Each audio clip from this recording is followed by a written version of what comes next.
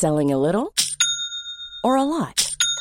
Shopify helps you do your thing however you cha-ching. Shopify is the global commerce platform that helps you sell at every stage of your business. From the launch your online shop stage to the first real-life store stage, all the way to the did we just hit a million orders stage. Shopify is there to help you grow. Shopify helps you turn browsers into buyers with the internet's best converting checkout. 36% better on average compared to other leading commerce platforms. Because businesses that grow, grow with Shopify. Get a $1 per month trial period at shopify.com/work. Shopify.com/work. Ryan Reynolds here from Mint Mobile. With the price of just about everything going up during inflation, we thought we'd bring our prices down. So to help us, we brought in a reverse auctioneer, which is apparently a thing. Mint Mobile Unlimited Premium Wireless. How to get 30, 30, bit to get 30, bit to get 20, 20, 20, bit to get 20, 20, bit to get 15, 15, 15, 15, just $15 a month? Sold! Give it a try at mintmobile.com/switch. $45 up front for 3 months plus taxes and fees. Promo rate for new customers for limited time. Unlimited more than 40 gigabytes per month. Slows full terms at mintmobile.com. The Square Ball Podcast. Hello there and welcome to the show. It's brought to you in association with Levi Solicitors, who will offer you a 10% discount on your legal fees at levisolicitors.co.uk/the square ball. Dan, Michael and Moscow with you on the weekly show. Tell me something good about Levi Solicitors, please, Michael. Can I just check if that 10% is on a limited range of services? For example, wills, probate and conveyancing, or is it across everything they do? As far as I'm aware, everything they do. Imagine that. What a world. That's pretty good, isn't it? What do they do, though, beyond wills, probate and conveyancing? Because it'd be easy just to turn up, not just once a week, but several times a week and trot those three services off, because they might be the big three in your mind. But I'm sure there are lots more. Have I bought you enough time now to open the webpage? You have, yeah. Thank you very much. Yeah, you're welcome. Residential property disputes. So what about that? Licensing, professional negligence, commercial property, commercial dispute resolution. That's me reading some things. Use those services if you need them. What, at a discount? Yes. levisolicitors.co.uk/the square ball. Right, let's crack on with the show then and catch up with the latest. And the latest is good news where Archie Gray is concerned, because Archie Gray has signed a new contract at Ellen Road. His previous one, was it 2025, was due to expire, and there were certain limitations around what you can sign as a wee boy. And as he gets older, you're allowed to give him longer contracts and presumably more pay. And now he's staying forever. So that's good, isn't it? 2028. How old will he be? I don't know. Still about 14. Will he win his first Ballon d'Or at Leeds, or will he have to go elsewhere for that? He wants the Champions League as well, doesn't he? That's his dream, win it with Leeds. And did he say captain of England? Was that one of his other targets where he was like, yeah, I've got some time? World Cup, maybe? All these things. Yeah, he's going to do it all. He looks good enough. Well, that's nice, isn't it, boys and girls? It's nice to have nice things, and it's nice to keep them. Are we naive enough to think that he might spend his whole career at Leeds? Am I being naive in even suggesting that suggestion? I mean, he might. You never know. The cynical bit of you always goes, a new contract. Well, wonder what the release clause is. And, you know, if he's got a decent agent, which probably has, because his dad... It's his dad. Kind of is one. You would think there'll be something built in that if we don't go up and start looking half decent at some point, he'll be able to leave. But, you know, it's nice that we might get to keep him. I mean, we're at least for a bit if we go up. Yeah, we're in a world of FFP here, aren't we? And we've seen what's happened to Forest and Everton this week, because they've been very, very naughty boys. A big miscarriage of justice, if you read their fans on Twitter. Is that right? That's what's going on. Ah, okay. I'll have to go back and read some more about that and form a more informed opinion. Oh, they've just broken the rules. But the point is, I was saying on the show's propaganda, wasn't it, where Everton's, beg your pardon, Forest's argument is, well, we actually were going to comply with it, but we hung on to Brennan Johnson and sold him to Spurs for a bit more money, which means we were trying to comply. And as you rightly pointed out, well, you didn't have to wait and sell him, and he might have broken his leg. You don't know what's going to happen, do you? So better to be proactive with these things. So you're saying we should sell him now? Yes. So cash in now. Well, is it in maximum value with his most value on his? No. What I'm saying is that we're in a world where FFP counts, and if you don't comply with it, you get in bother. So you've either got to have, I don't know, billions coming in from some sort of petro gas state that you somehow get sponsorship deals going on, or unfortunately at times you have to sell players. Can we sell other ones? Can we do what Man City do? Create some sort of human farm? Or is that what Archie Gray is from our farm? I think even apart from the profit and loss part of things, there's the football point of view as well, is that if he does turn out to be good enough to win a Ballon d'Or and Leeds are in the Championship or mid-table in the Premier League. It's almost an argument that it's cruel to keep somebody because if he's that good, if you love him, set him free. Well, yeah, it's the argument we had when we were in the Championship and all the players were leaving under Bates. If Leeds were better, we could keep them. So it's got to work both ways. Leeds need to be good enough to do the things that a player who is good enough to win a Champions League needs. But people don't like to hear that, do they? No, they love to hear it because it means our club can build around Archie Gray and become that club. I mean, but then we just need to make sure we're not in the Birmingham City position. Because if you imagine if, Birmingham had held on to Jude Bellingham, then what's that doing for England's prospects of winning the next World Cup? Yeah. No, it's a fair point, but I don't think fans like us been saying, oh, well, he might not be here. Well, this is slightly... We've started off celebrating a new contract and we're selling him within about 5 minutes. Well, it's a more romantic way of looking at it than he'll put, 50 million on the balance sheet for profit and sustainability. So if either way he's going, there'll be two reasons. One, the club might need to sell him for money at some point, or he might want to go because his ambitions are so high that Leeds just can't fulfill them. It's the same thing either way. Neither one is something that a fan of a club wants to hear, but one of them at least has the idea that if we get some more players who are as good as Archie Gray, keep him until his brother's good enough to play alongside him as well, then you've got two potential, they can vie for the Ballon d'Or at Leeds. And it's a dynasty. Yeah, but we just have to have a team that's good enough to do that. And if the team isn't good enough for that, then I wouldn't begrudge somebody with the talent that it looks like Archie Gray has, or the talent that Jude Bellingham clearly has gone on to have after leaving Birmingham at 16. You can't really begrudge them and go like, no, you should not have gone and tried to make the most out of your career as a footballer. You should have stayed with us in lower mid-table. So all these things happen, and I find that part of it more interesting than the profit and sustainability, because at least you're then going like, well, it's a little bit like when we watched James Milner winning everything. That was nice. I enjoyed watching James Milner winning every trophy, going envious that it wasn't us, but also great that James from Horsforth was going to do all those things. And the fact of him, well, I suppose the sale was slightly different circumstances because Ridsdale had messed us up, but was just a player who was, what would have been the point of having James Milner in League One? And returning to a point I've touched on a few times, stuff we've said about enjoying like the here and now. It's a drum you've beaten before, and I listened and I thought, do you know what, he's right. And that's why we should enjoy Archie Gray here and now, because he is here in the here and now. But we said, didn't we, in one of the recent match balls, we were laughing about the fact that you spend half your time as a football fan wanting the game to be over because you're winning, or whatever, well, if you are winning.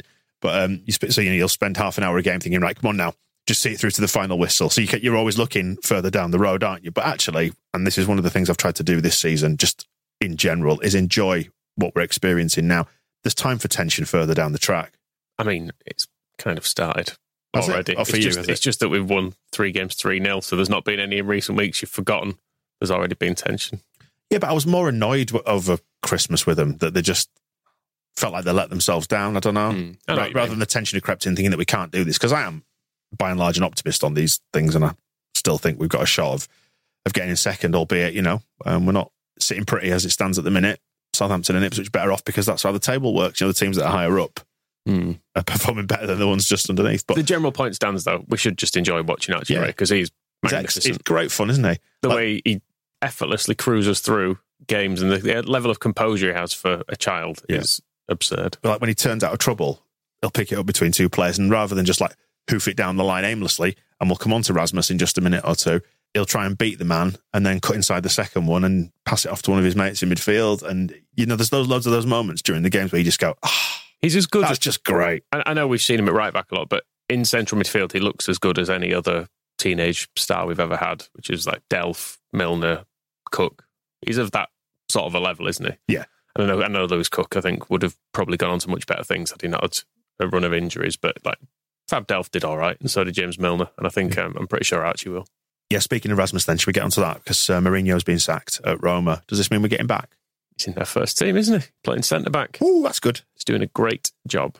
Not against Milan, he wasn't. Listen, he was trying. What happened against Milan? Because I didn't see this.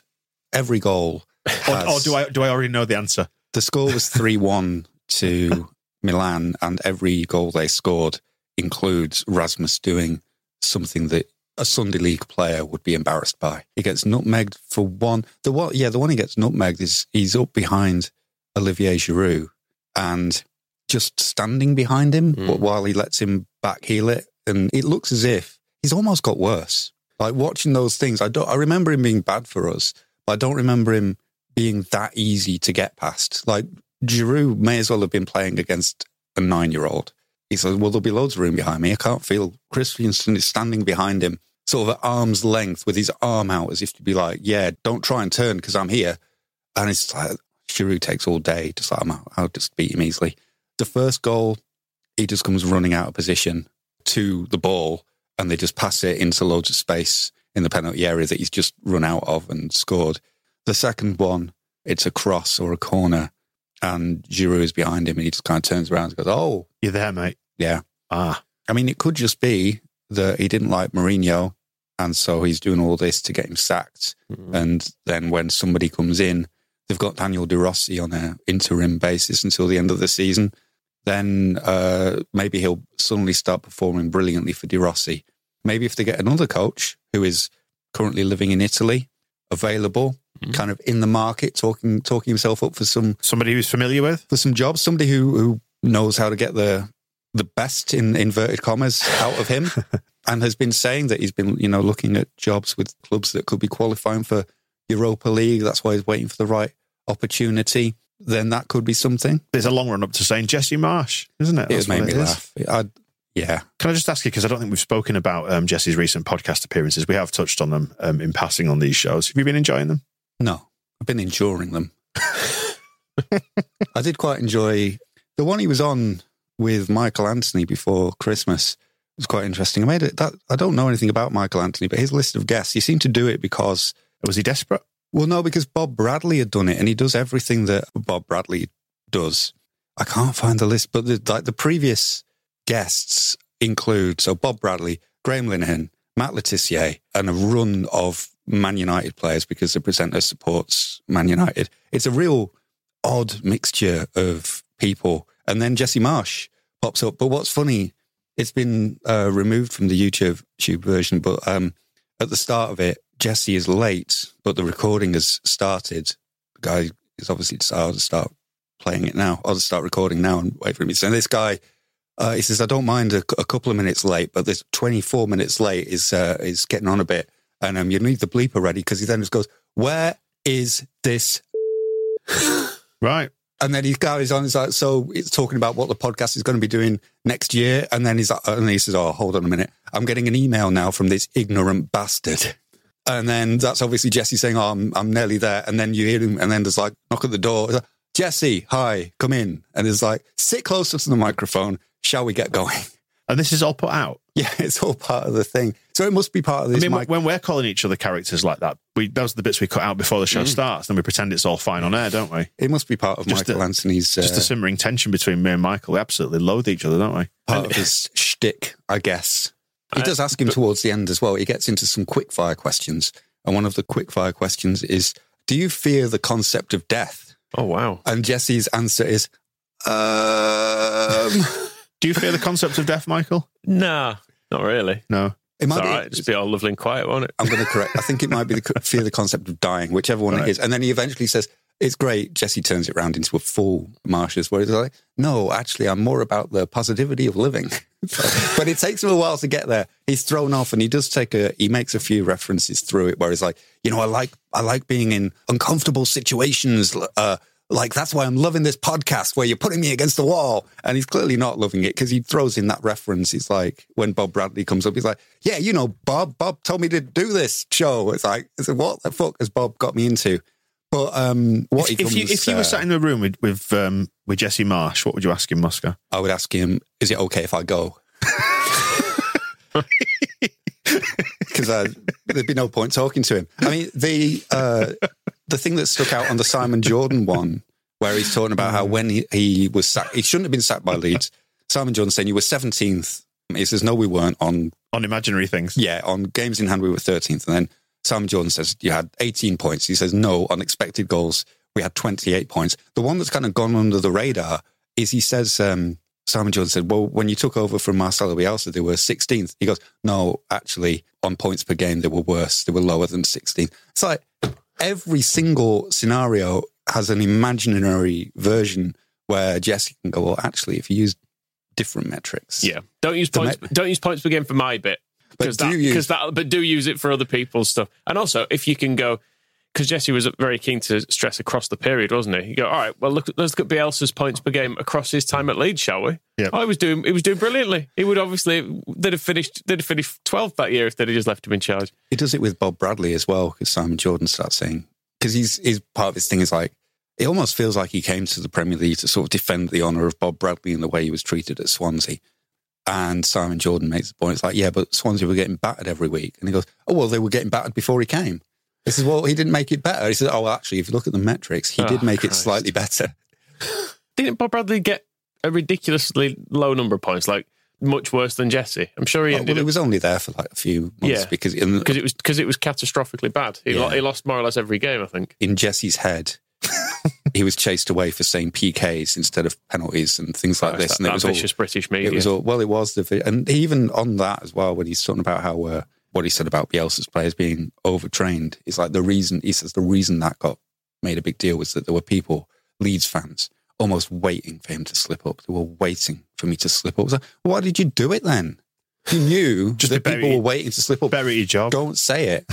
So he's very much. I'm enjoying. I've written about it all in the new magazine, but I'll do this bit where. When's that out for? The Preston game on Sunday, so it'll be out very soon on the line. And he's got his data team, who are presumably the ones going, no, it's all right, Jesse, you were doing really well. But he's also got his AI team, and the way he's describing the work with the AI team is that they're looking at clubs, seeing what their transfer politics are. I love the phrase transfer politics. See what the players have got in the squad, what match plans they use, and then using AI to see, like, if Jesse was the manager, using his ideas, how would that play out? Like, what would they do? What would they do to strengthen the squad? And what could a different match plan do with those players to get more out of them? And it's a literal description of somebody playing Football Manager.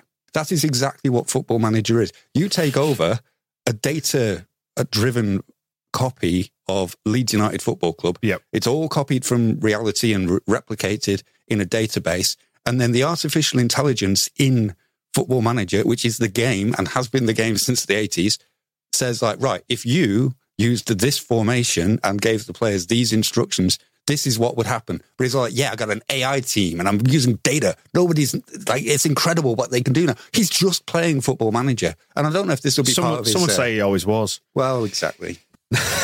Bob Bradley's record, by the way, 8 points from 11 games. That's why it was. What's that on a PPG there? MN 0.73. That's shite, innit? But what were they doing before Bob got there?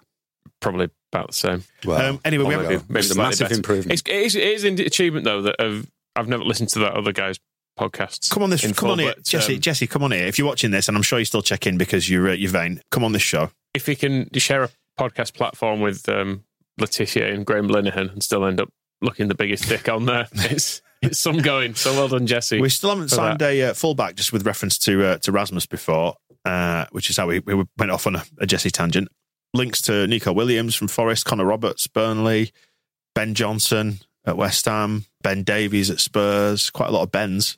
Just Ryan Giles fullbacks. Sign. They've still got the Welsh filter on, haven't they? Yeah. But for the most part. The Ben Davies one is interesting because you would have thought he was out of our reach because he's 31, heading towards 32 in the spring.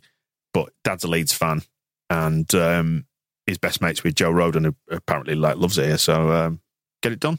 I mean, he's injured at the minute, dodgy hamstring, so fit in with the rest of our left backs. I've got to admit, he's kind of completely off my radar as a footballer. I had no idea he was that old. There you go. But yeah, fine. We'll have him even though he's injured, I suppose. If he's mates with Joe, the two can get on. News this week about Robert Snodgrass retiring. Big old doff of the cap to Snoddy. We'll do a little standalone show about Snoddy, I think, in the next week or two. Because he warrants it, doesn't he? Because he was fun during a bleak time. But we just want to acknowledge that and just say, yeah, nice one. It's all right, wasn't he? the tribute he was looking for. Yeah, nice one. You were good, you. Yeah. All the effort you put in, nice one, mate. No, you're good. But he's getting his own show. What does he want? It's interesting actually to talk about Archie Gray earlier and how you want the club to grow around him so we can get to keep him because we are good. That whole era of Bates was just a list of those players, wasn't it? That you go, it would have been nice if we'd have got to see Snodgrass for another couple of years because we made a good team around him. Because we were better. And Fab Delph and Jermaine Beckford and Max Gradle and Becchio. Like, there were good players in there, but they were just always passing through because we were completely lacking any ambition. Even, I mean, they get underrated a bit, but Howson played Premier League. Johnson played in the Premier League with Norwich as well. Yeah. Kasper Schmeichel obviously won the fucking Premier League somehow. I suppose he was pretty good. And all those players, we were, Simon Grayson says if you'd just been allowed to sign a couple of better defenders, and we were unlucky with, because Norbo was a very good defender, but his Achilles went right when we got promoted. Then, we were so close to the playoffs the first time. Worse teams than that team have managed to get promoted. But yeah, it was almost ridiculous looking back. And each one, you kind of lull yourself into that security at the time where each one is like, oh, well, we won't, if Howson, we'll pass them on the way up one by one. And then you suddenly realise they are all playing in the Premier League. Us and Ramon Nunes will pass you on the way up. That was it. I mean, Snodgrass was Warnock replaced him with Luke Varney. And it's kind of an illustration of, I suppose it's making hay while the sun shines, isn't it? That we kind of, instead of signing the player or the players, one or two, to get us promoted when we were top of the league at Christmas, you then let them all go until you're just left with Luke Varney, Danny Webber. Who else did we bring in? I suppose eventually Cameron Stewart and Jimmy Kebby came to kind of save the situation. Championship landfill. Yeah. Whereas what we'd somehow, and I suppose it's, I guess it links to Ben Davies, is how much, I don't know how much the draw, it was like a perfect storm with Snoddy because we had McAllister, brought him in, and we're Leeds. And I think we managed to tempt some players to League One. There's a bit about Andy Robinson, the new mag as well. So remembering that he actually won promotion from League One with Swansea, but then signed for Leeds, thinking that we'd be getting promoted as well, but was like, I want to go to a bigger club, and ended up staying in League One with us for circumstances out of his control. But yeah, we quietly built, because Snodgrass was with us in League One, Beckford, Becchio. Who else was down there all the way? Was Howson in? Howson was in League One, obviously. Fab Delph. It's a ridiculous team to have had it at that level. And yeah, we could only keep them. It was ambition that went where the players had the ambition that the club didn't. So one by one, they all went. Howson went to Norwich, and then Snoddy was left behind going like, right, well, if this is an ambitious club, that was the summer. I suppose it is instructive with Archie Gray and stuff. The summer Snoddy went was when he was basically arguing in the press with Neil Warnock, and it's all very well him saying that we're going to have a great season and get promoted, but I mean, the subtext of what he was saying was, I don't believe him. And also, I've been here long enough that if it's not happening this season, I can't just have another season doing the same things over and over again. That's what I meant earlier on, actually. It's about us living in denial as football fans, isn't it? We prefer to avoid some of the uncomfortable truths about our football teams, I think. When it feels better, there's comfort in thinking they're going to stay around. Yeah, and it's very much up to a player at times. Loyalty can be stretched as far as it is, but there's also, personal ambition for somebody who's come from Scotland and has their own ideas of what to do. And the thing with Snodgrass that stands out for pretty much all his clubs is I think every team he played for, they loved him because he's just that kind of player who, whatever shirt he is wearing, he will make sure he is playing as well as he possibly can. And I don't think there's a club he played for where the fans didn't take to him. Wrapping up the stuff with the other teams then, 21s played a game against Everton. No, they didn't. That was at York. It was frozen. Frozen pitch, is that what they're going for these days? The term for when it's solid. A chilly pitch? Solid frozen pitch. Frozen chilly pitch, yeah. Presumably they don't have undersoil heating at the York Community Stadium. The women played against Middlesbrough and lost 3-1. Middlesbrough are cheating by proxy, are we saying, because they hoovered up all the talent that Newcastle let go last season, who won this division and bought their way out of it. Stop that. They would describe it as showing ambition. Right. I think. Getting a load of good players and winning the league. Yeah. It's probably a good tactic when there's only one promotion place. You can read the match report on that by Flora. It's on thesquareball.net. And let's wrap things up on Charlie Creswell. Sounds like a parting of the ways is inevitable, doesn't it? What do you think about that? Talking about young players leaving in this show. He's seemingly having should we say, a butting of heads with Daniel Farke, if the recent press conference comments are to be taken at face value. I'd like to see that literally happening because they've both got very big heads. Yeah. Yeah, it opens some sort of black hole, I think, as maybe a mushroom cloud would appear from the two of them. But yeah, it's weird. I think everyone was a bit taken aback by this because it was like, well, it's Charlie Creswell. That's Leeds United's number 5. He's a young local centre-back. He can't be causing bother. When it's one of these fancy foreign wingers, it's one thing, but it's different altogether when it's Charlie Creswell. But yeah, if you back Farker on Willie Nonto and, you know, being hard on people like that and Jed Spence, I guess you back him on this, don't you? If it's the decision one way or another. Yeah, it's quite a tough disciplinary line being taken, because it's not only that you have to wait your turn, but you have to wait your turn in a manner befitting a player who deserves a turn when the turn comes round. And he sort of alluded to the fact that Creswell thought that when there would be a player injured in his position, he will automatically take that. And it's almost like a bit of seems like it's teaching him a lesson. Say, well, no, because you've been all right, grumpy bastard around the place, and I don't want a grump in the team, whether there's an injury or not. I'll put somebody else there until you cheer up or go. And the going part of it, if he is going, was interesting, because obviously Phil was saying that most of the interest is from clubs who are consider themselves, or we consider them to be rivals for promotion. And we don't want him to go to a team where he could have an impact on the promotion race. And makes you wonder, Luke Ayling to Middlesbrough is a move that could have an impact on us being promoted. But I think that was part of what Farker was saying about this, where he's saying that, you know, Luke, he came and asked if he could go to Middlesbrough. And when you think about everything that Luke Ayling has done for this football club over a considerable period of time, and the way in which he's done those things for this football club, there is no way that you can say to a player like him, who has done so much, no. Whereas if Charlie Creswell, I think, came and said, I want to go to Middlesbrough, it'd be like, well, why should we let you do what you want? Because you've not done any of the things that Luke Ayling has done that mean he deserves it. So I think that's all part of the kind of the butting of heads, as you put it, that Creswell is not being given things that Farker, and presumably he's backed by other people at the club on this, think he hasn't earned. Whether that's a place in the team or a place in Middlesbrough's team or whoever else it is that wants him. If you had a grumpy player, Michael, I mean, obviously you're a seasoned coach. Mm-hmm. How would you deal with it? Cheer him up. How? Tickles. Just give him a little tickle. Tell him to not be so miserable. Really? Yeah. It'd work really well. Do you think Willie Nonto wouldn't have been solved by the bit of a tickle in summer?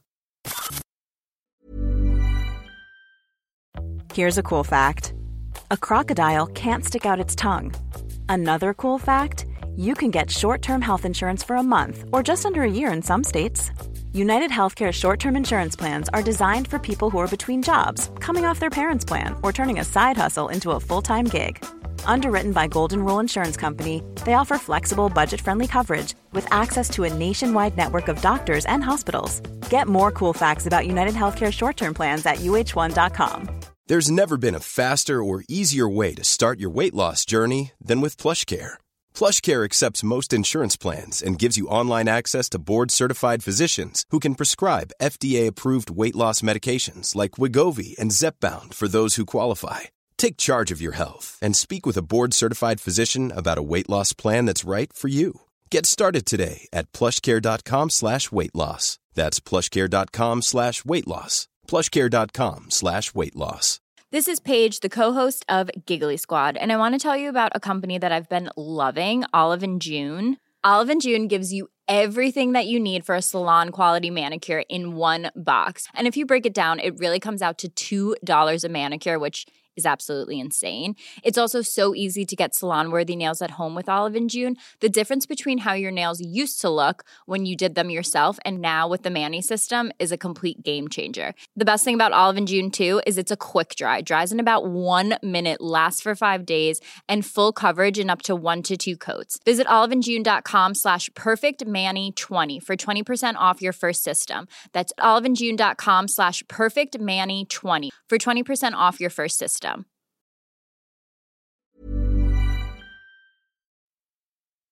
The court is in session. Levi solicitors have provided their advice as the TSB jury, that's us, assembles. We are going to pick a Ken Bates villain of the week first, then we are going to pick a Gaetano Berardi hero of the week second. There are various other accolades / labels we can apply to people. Looking for one villain of the week, first of all. We can air some petty grievances if we want. We really need to bring back your book of petty grievances, Moscow. It did actually exist in physical form for a bit, didn't it? Mm-hmm. Have you got that still? I mean, we're going back 11 years? Yeah. I mean, I've got T-shirts older than that.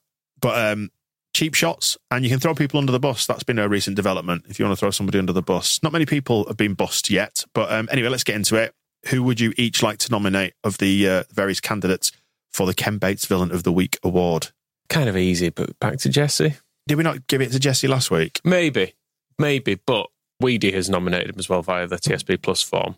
But he was asked an all-time 11 this week was Jesse. This was the before Christmas, this one. Yeah, this is before Christmas, is it?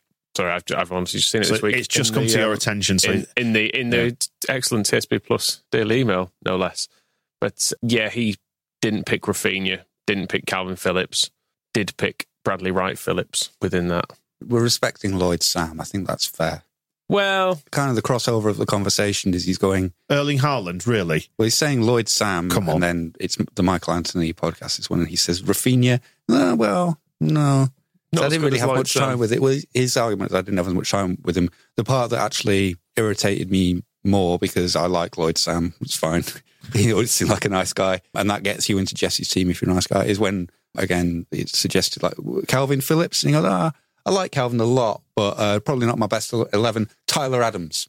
So it's almost like he used being asked Calvin Phillips to go Tyler Adams.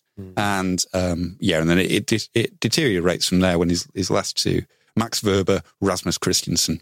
And he said, that's a thing about it, 11. I was like, well, if you're counting those two, good luck. And not including Rafinha as well, on the excuse of I didn't get to spend much time with him.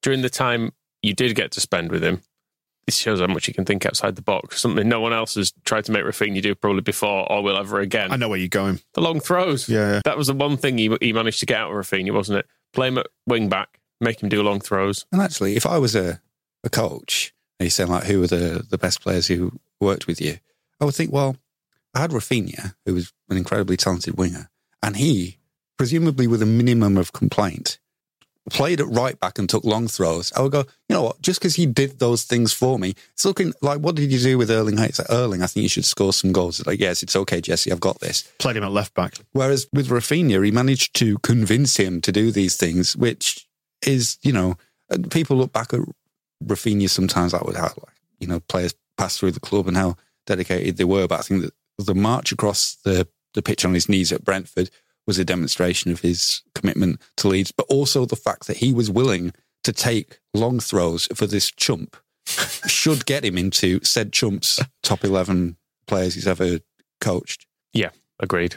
Okay, so... Because he didn't get Rasmus Christensen. What did Rasmus Christensen ever do to show that he was listening to... Because I'm sure Jesse Marsh was like, Rasmus, if you could just play a little bit better... Yeah, and but he celebrated moments. He did celebrate moments. He played with minimal width. I don't know if you ever saw him. I don't know if you remember his I guess it was like his signature move, wasn't it? That charge out to cover the person who was about to score at the far post. Yep. Yeah, there was two signature moves as well. I think you're doing him dirty there because he used to pick it up in the right back position, not really know what to do with it, then boot it down the line. It forward, yeah. Just whack it towards the penalty spot. So coming back to the goals that Rasmus, I think we're nominating Rasmus here as well somehow. But the ones that he conceded against Milan. I don't think I've ever known a defender look so urgent all the time, but yet never be anywhere near where he needs to be. But maybe the two are related because he's always out of position and never quite knows where he should be. But he seems to think shit. He seems to think that almost doing it's things... like, that SpongeBob meme where he's running around like that, with it flopping his arms, by the way, for the benefit of anybody just listening rather than watching. If you do something at a certain speed, it's better. Whereas when you watch good defenders... All in.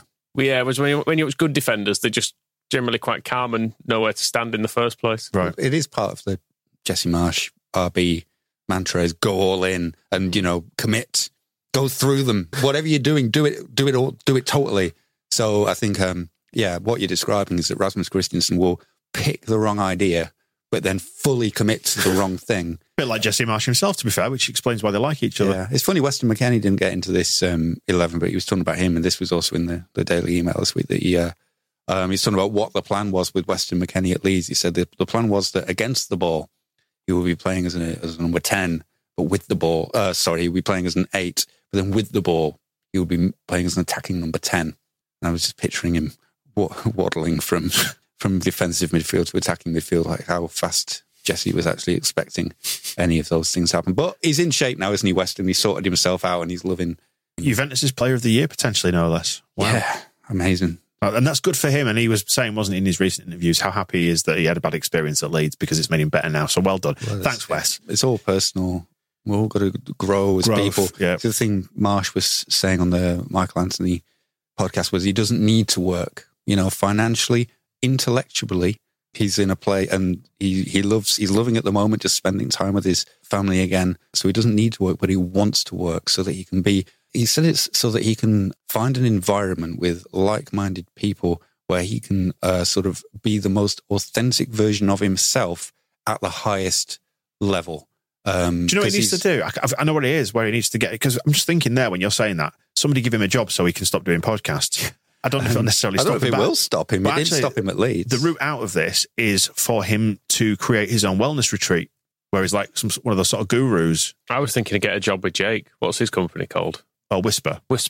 Get a job at Whisper. Yeah. As like a motivational hype man who can also chip in on the podcast as a high performer himself. Do you think there's a day will come when the High Performance podcast will have Jesse Marsh on it? Or has he not performed high enough yet? I mean, they've got Scott McTominay on it this week. Yeah. I saw. I suppose he's a Premier League footballer, isn't he? Yeah, and he's been for a number of years, which is more than any of us can say. I mean, Scum fans have hated him, obviously, for the entire time, but he's hung around. So if High Performance is just hanging around for a long time, yep. Well done, Dan. Yep. You've well, apart from the bit where you weren't presenting the podcast. Yeah. But other than that, you've hung around for at least a few years. Yeah. So well done. Yeah. I'm planning to stick around because I don't really have any other options now. so there's that. See, I don't need to work. I don't have to work. I'm doing this because I'm trying to find, still searching, to be honest, for like-minded and competent people. He said as well, competent. Who forgot that we were doing a podcast today? Never mind. Listen, I was here anyway. Rolled in and you're like, what are you doing? You asked what I was doing here. It's like we're doing a show. One of the other things Jesse said as part of that discussion is that Wait, can we just say, just finish that story, Moscow? We did put this in our Slack as well. I read it in there, and I knew about it. I even mentioned it earlier in the week too, didn't I? Because I was around the video stuff, then promptly forgot. That's the level of diligence and care that Michael puts into this show. So anyway, info battles, do continue. He was saying that he doesn't want to be famous. He just wants to be a normal person. He doesn't want any of that. Nothing's about ego. And then it's put to him, it's like, does everybody in football want to be famous? Like, yeah, everybody in football wants to be famous. So everybody in football is in it for the fame and the ego, apart from the guy who is never off podcasts, who the LinkedIn story is kind of, he puts that to Simon Jordan asked him that as well. I said, what were you doing on LinkedIn? And he says he hired a PR team, and they don't go into why he hired a PR team, but he hired a PR team, and they not in it for profile, obviously. No. You don't need a PR team if you're not, etc. And they thought it was. God, you're winding me up. They thought it was essential that he do this, and then he tries to make a joke like, "Am I still on LinkedIn?" His weird, creepy laugh that he used to do. It's like, those laughing sailors you get at Scarborough Seafront and stuff, where it's you put money in it, it laughs at you, like one of them malfunctioning. This with its wooden chin. So I'm just looking at Jesse's. I've just looked at his LinkedIn profile, and one of the posts that's up there from a year ago. I don't know if this is the last one, the most recent one. Keen to give a real insight into the life of a football manager, so thought I would kick things off with a Q&A. Drop your questions, etc., below. So one of the top answers that has come up is from a guy called Jason Scott, who asks, what do you think of the proposed pedestrianisation of Hastings Town Centre, and what will its impact be for local business? And so on. He didn't really commit to it, Jesse, did he? No. So, but the PR team that he hired to go with his data team and his AI team. Imagine telling people, what do you do? I work for Jesse Marsh. I don't actually see any answers. I'm just looking down. That's what I mean. He didn't commit to it. So he asked the question for questions, and then I don't see any answers. Yeah. Wow. Yeah. One of them is, have you decided on what the best 11 is at Leeds yet? I mean, bear in mind, it's quite a thin week for villains because Cardiff were so thoroughly incompetent. We couldn't even find anyone to hate there. Just give it to Jesse. The other candidates are Charlie Creswell's been suggested by Tom. The Concept of Cardiff by Luca B. Jake from Florida wanted Southampton grow up and start losing like adults. And then Alice and Derek Smalls both have problems with the dickhead ref for booking Groif. Groif, indeed. As Bryn-Law is telling us. It was Bonnie's lad, wasn't it, the referee again? It was. Brother of John from the Mekons, Langford. So all those are kind of like, they're all petty grievances, really, aren't they? Have you got a sick bag to hand? I'm going to see if I can make you sick now. I've not been listening to the last couple of minutes. I've been reading Jesse's LinkedIn profile. I need to read you the post before that. I'm a big reader, particularly when it comes to thought leadership, and I wanted to share a few favourite books and the thoughts and learnings they've left me with. This is 9 Types of Leader by James Ashton. Essentially, the book shows that there are 9 types of people that become leaders, and it talks through what their core traits are. I think mine wound up being a combination of lovers and humans. I couldn't help but think of people I know as I was reading the book and matching them with the categories that James has created. I found this particularly interesting because as a player, I was so cutthroat and it was always about winning. As a coach, I'm focused on results, but I'm more about culture, nurture, development and relationships, and being honest. This wasn't something I anticipated when I became a coach. I still have a hard time processing a loss. It's always a big thing to overcome, but after a little time, I'm able to get back to the core of what I believe and who I am, and that is someone who connects with people. Yeah, he came back to that in the Simon Jordan interview, and he was talking about that again, saying how from him it's not really about winning and losing. You're like, well, if you do lose, you will get sacked. So you need to probably make it a little bit about winning and losing games.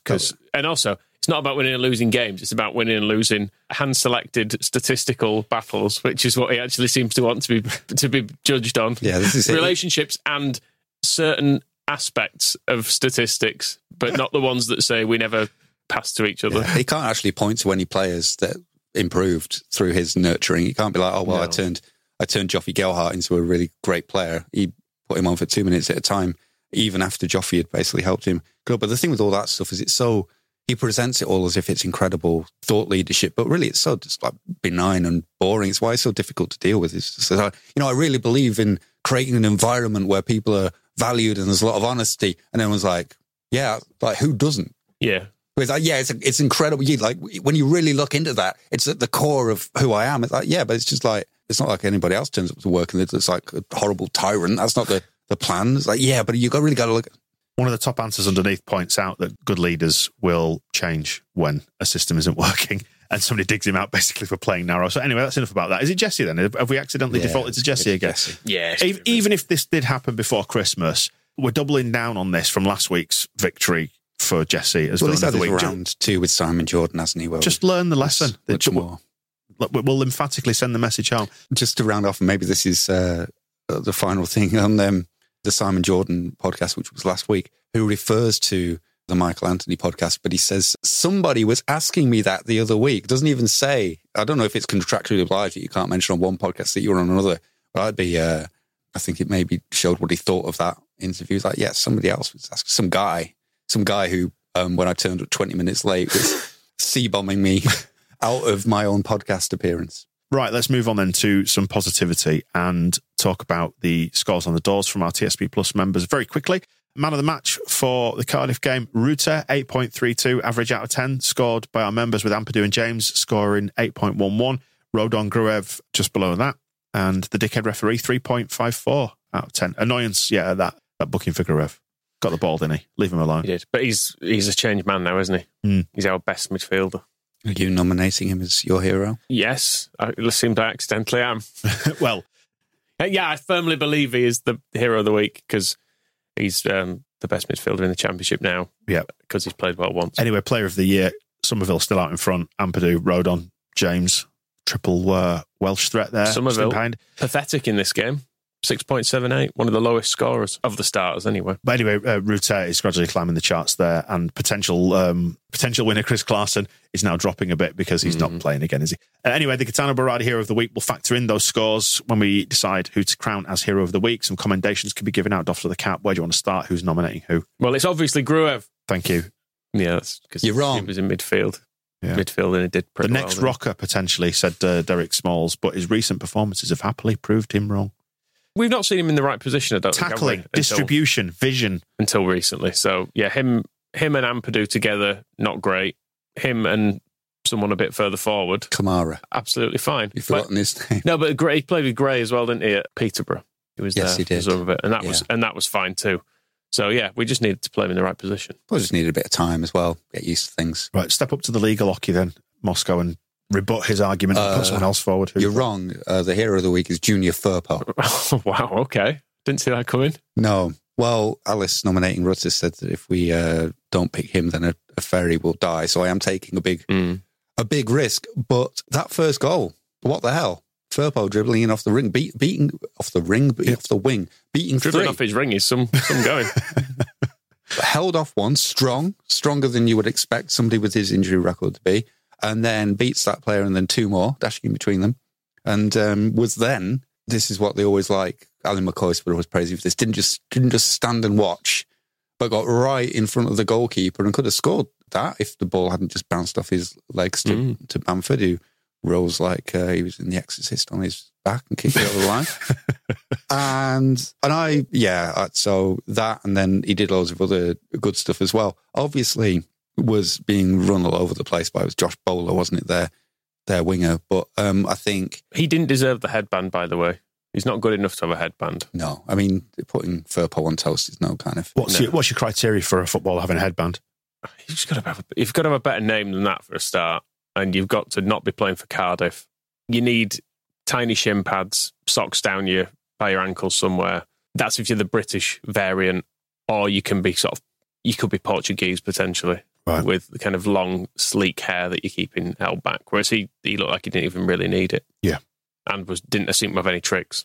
Just was a very basic Championship winger. So not allowed. Not allowed. Fine. Not allowed. Thank you for your input. That's an interesting move, that one, Firpo. I think he was a better winger than Bowler.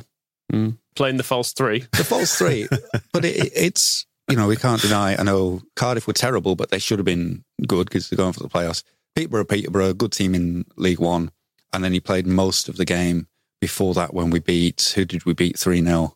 Peterborough, and then before that we played Birmingham, didn't we? Who again? So the standard of competition isn't great, but 3 clean sheets with Firpo playing as a false 3, and there is the question: does it mean Roden has to run over and sort things out if Firpo gets beaten? Yes.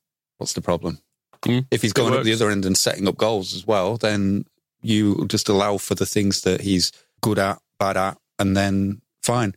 Farker's had that opinion from the start of the season when we've had the why don't we sign a left-back thing. He said, well, I think Firpo could actually tear up this division if he gets fit.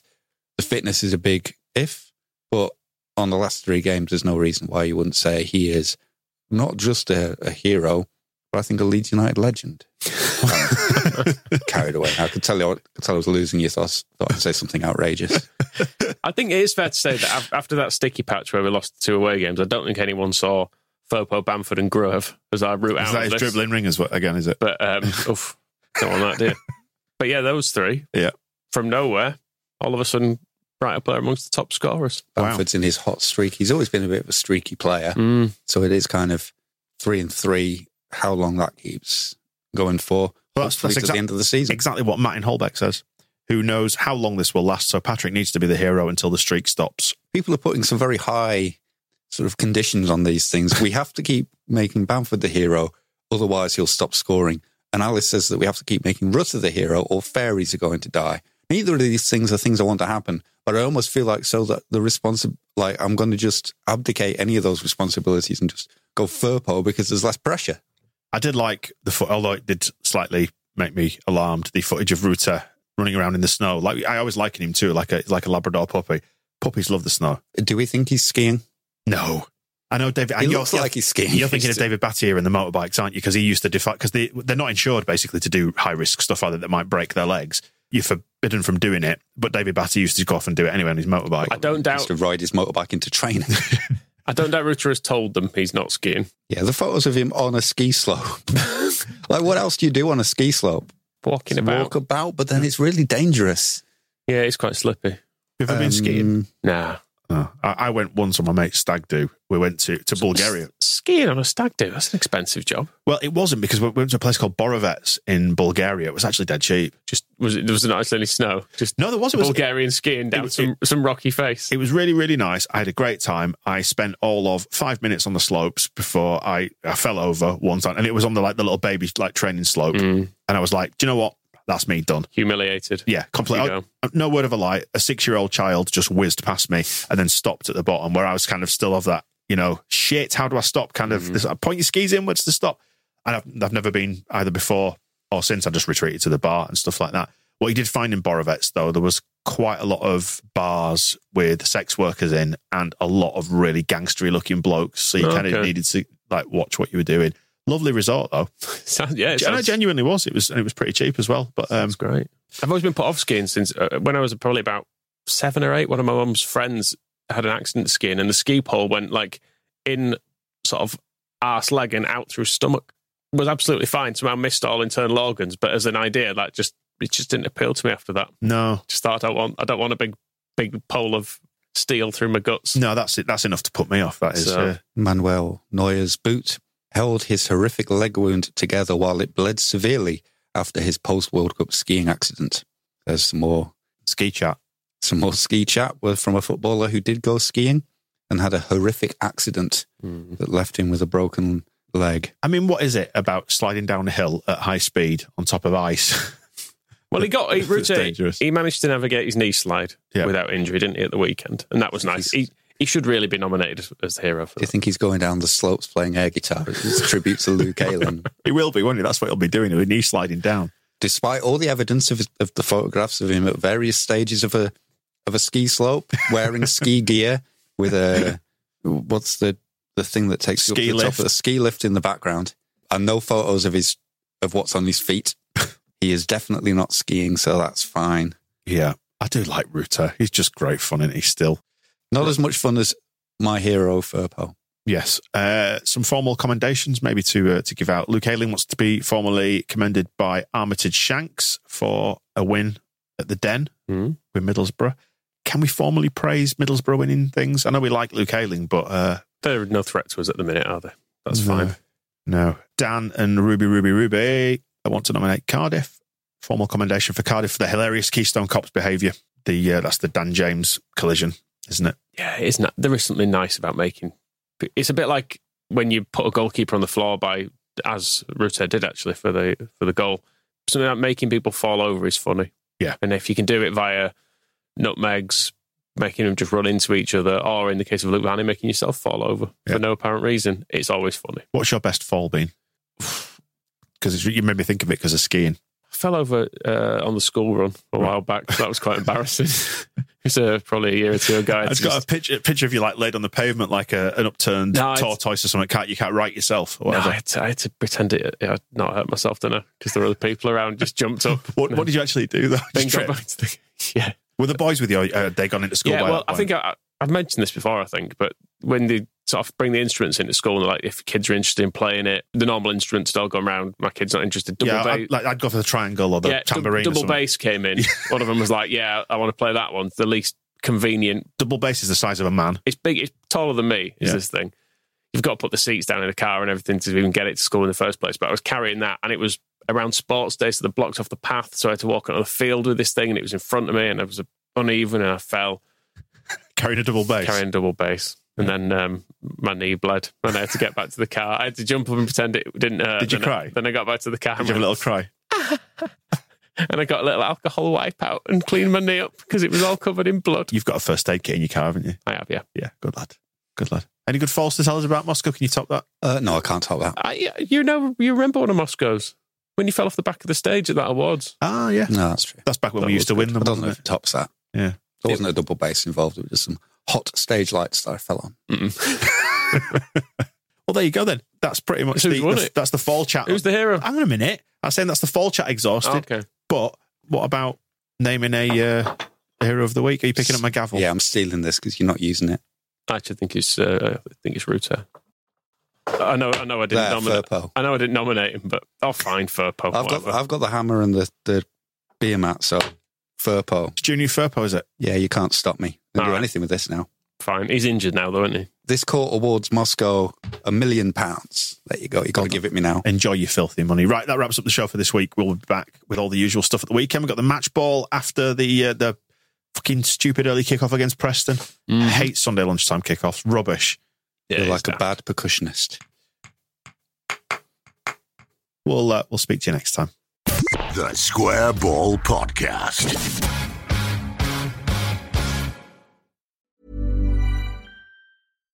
Hi, I'm Daniel, founder of Pretty Litter. Cats and cat owners deserve better than any old-fashioned litter. That's why I teamed up with scientists and veterinarians to create Pretty Litter. Its innovative crystal formula has superior odor control and weighs up to 80% less than clay litter. Pretty Litter even monitors health by changing colors to help detect early signs of potential illness. It's the world's smartest kitty litter. Go to prettylitter.com and use code ACAST for 20% off your first order and a free cat toy. Terms and conditions apply. See site for details. Planning for your next trip? Elevate your travel style with Quince. Quince has all the jet-setting essentials you'll want for your next getaway, like European linen, premium luggage options, buttery soft Italian leather bags, and so much more. And is all priced at 50 to 80% less than similar brands. Plus, Quince only works with factories that use safe and ethical manufacturing practices. Pack your bags with high-quality essentials you'll be wearing for vacations to come with Quince. Go to quince.com/pack for free shipping and 365-day returns. Mom deserves the best, and there's no better place to shop for Mother's Day than Whole Foods Market. They're your destination for unbeatable savings, from premium gifts to show-stopping flowers and irresistible desserts. Start by saving 33% with Prime on all body care and candles. Then get a 15-stem bunch of tulips for just $9.99 each with Prime. Round out Mom's menu with festive rosé, irresistible berry chantilly cake, and more special treats. Come celebrate Mother's Day at Whole Foods Market.